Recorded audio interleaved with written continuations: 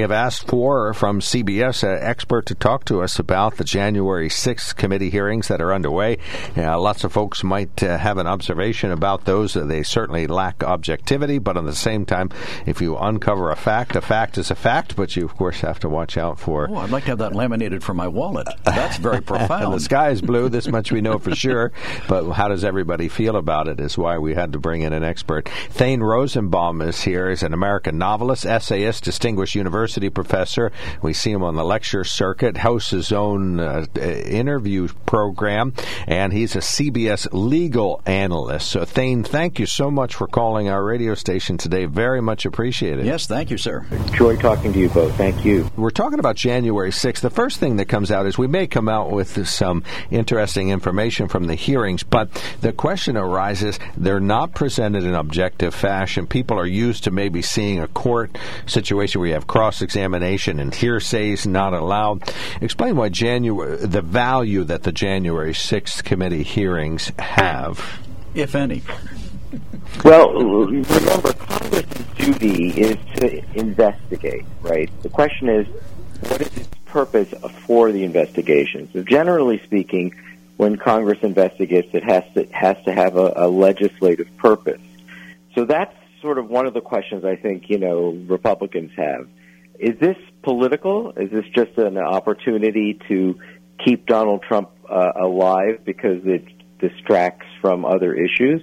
Or does this have a legislative purpose? Now, the question there is, well, what about a criminal proceeding? Well, at the end of this, I suspect the committee will turn over everything that it received to the Justice Department and ask the Justice Department, can you bring a criminal indictment against the president? The Justice Department has no obligation to do that, right, for many reasons. They don't carry the bags of Congress. They could conduct their own investigation and say, thank you very much for this information. But so there is also the possibility that this does have a legislative purpose, right? So that at the end of this, Congress decides, we really should take another look at the Electoral Count Act, right? Or things that came out of this election that could have been fixed through, through legislation. Then the last thing I would say is it's an investigation that perhaps doesn't have criminal implications because the Justice Department won't take action, but it does have political effects, which is that it gives the nation another look at January 6th, gives it a little different material, and with the idea that maybe, from the perspective of Democrats, that Donald Trump's core supporters will withdraw from him, leave him. And so in some ways, there's the hope that the president will be indicted and imprisoned to keep him out of the election or next election, or that his own core supporters and other Republicans will leave him out of revulsion that comes out of the various hearings that we've had so far. Thane, how would you characterize what's come out of them so far in terms of public attitude? Are you sensing that the public is hanging on every word, or that they're yawning and saying, I'm more concerned about the price of gas at the pump? I suspect that the price of the gas at the pump and other, inflationary problems are more front and center for a lot of reasons. First, given what I said before about revulsion, Donald Trump's core supporters, we learned from over the last 6 years, he's boasted about that, right? He said, I could shoot somebody on Fifth Avenue and my supporters will still love me. So, the issue was always, everything about him is already baked in, right? And his core supporters support him and like the fact, when I look a lot at what we've seen over this investigation, I see really very, very, very strong evidence that Donald Trump is a very bad person, if it's true. But I'm not sure it's criminal, right? I continue to look at this and say, I know, but are these indictable offenses? And that is something that the Justice Department is going to have to take a hard look at. If what has been revealed is true, again, it speaks to narcissism, recklessness, impulsivity, irresponsibility, even perhaps gross negligence in some regard. But I'm not sure it achieves what people thought, which is he directly responsible for in any way as being part of a conspiracy with the Proud Boys and the Oath Keepers when they lay siege to the Capitol? Was he or any of his staff part of those conversations in a true conspiracy? Conspiracy really requires a legal causal nexus between parties that are in agreement that something is going to happen. And I don't think that there's yet been any evidence that demonstrates that the Oval Office was somehow in conversation with the people who ended up breaking into the Capitol building. This might sound like a strange question from what you just said. Then you haven't quite heard enough to even support a conspiracy. What has to happen for that to occur? Do we need Roger Stone to say, President Trump told me to tell the Proud Boys to riot? Or what's sort of the missing element here for a conspiracy charge, or even a greater charge? Well, conspiracy requires an agreement. Literally, that's how it starts. It would be like the three of us somehow had an agreement to engage in an unlawful act, right? That's the key. In our country, legally speaking, we punish by a person committing an act that has a causal connection to some harm. And in the case, to avoid situations where you don't have direct causal connections, direct causals, you have to have an agreement to participate. That's why in a bank robbery, the guy who's driving, or the woman who's driving the getaway car, if a policeman is shot or a guard is shot in the bank robbery, he or she, the driver, is also responsible for that. Why? Because he was in an agreement with the person who went into the bank that they were going to be part of an unlawful act. And so in order for there to be seditious conspiracy, which is what the main charges are against the Oath Keepers and the Proud Boys, we're going to need some connection, some agreement, right? That language is not out yet. Now, that doesn't mean that there isn't some things that could be criminal.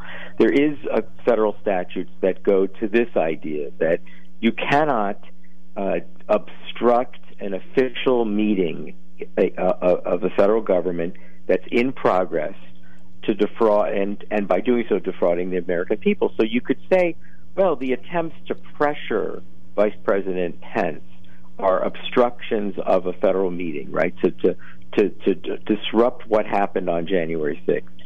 But yes, I think you're going to need something that looks a lot closer, that there was actual contact where it's not just what we heard the other day, that it's possible that some people in the Oval Office knew that there might be violence. They have to help set the violence in motion by actually being in contact with those people that broke into the Capitol building. Well, Thane, Cassidy Hutchison's testimony came as something of a shock at the last minute. Do you think that was a partisan timing issue on the part of the Democrats? The House went on its spring break. There's nobody there on the Republican side who can counteract what she had to say. So they rush her out, bring her out, and now she's implicated Pat Cipollone, so that I guess he's going to have to testify. I mean, how partisan is this on a scale of 0 to 100? Well, he doesn't have to testify. I mean, I don't know if he will. First of all, he's the White House counsel, and all lawyers tell their clients, you can be open and honest with me. You must be, because I'm here to help you, and I'm bound by the attorney-client privilege not to reveal what you've told me. And I would be very surprised if Cipollone didn't say, my client is the President of the United States, and I am not revealing client confidences. Sorry, go talk to somebody else. I'm his attorney, and so I when I heard that they're seeking his testimony, I mean, he might, he could say, well, this is an illegal proceeding, right? This is a congressional investigation, but I would be very, very surprised. But your point is a good one, right? Because she was not a surprise witness. I thought that's what they brought everyone back for, right? We found someone new. We didn't find someone. We already have her deposition. but she was going to add to it a little in a perhaps more graphic, shocking detail. But again, when I hear what she said, right, he threw his lunch against the wall, the president, because he was really, really mad. Yeah, there is nothing that you can tell me about Donald Trump that's all of course he threw his lunch against the wall. This level of irresponsibility, recklessness, rage, but that's very different. The fact that he wanted to go to the Capitol and be with the Oath Keepers, so what? So what he wanted? Of course he wants to be with the Oath Keepers. Does that mean because he wanted to also break into the Capitol with them because he knew that that's what they were going to do and he was going to lead the charge? That's very different than saying I want to be there with. Because remember, the Congress is not focusing on the key language that came out during the Senate impeachment trial, which was what he says. And again, they don't want to talk about this, but this was a very key line where he said, I understand that you're all going to be walking over peacefully and patriotically soon to the Capitol to make your voices heard. Mm-hmm. And that is not incitement to imminent lawlessness. I know it's just not. Now I understand it's irritating. That a lot of tweeted, but that's like an exonerating line. But you know what? You haven't heard that line in the investigation. It's been distressing to me. It's like, are you going to ever show that line? Because he said peacefully and patriotically will march together to make your voices heard. You know what, gentlemen? That is exactly what the Founding Fathers said the First Amendment was for. Well, I think that was his legal out to make sure that he put that clause in the speech so they'd have this for later use. Yeah, and I will tell you, and I'm a CBS straight shooter. I'm not partisan, but I can't imagine a court in America with that line saying, yes, you are stripped of your free speech rights because you incited violence. That line is not an example of inciting imminent lawlessness. He may have done a lot of other irresponsible things. Look, he shouldn't have been there. He shouldn't have been speaking. Yeah, that's all true. But that line has not been introduced in evidence or dealt with because it's really exonerating.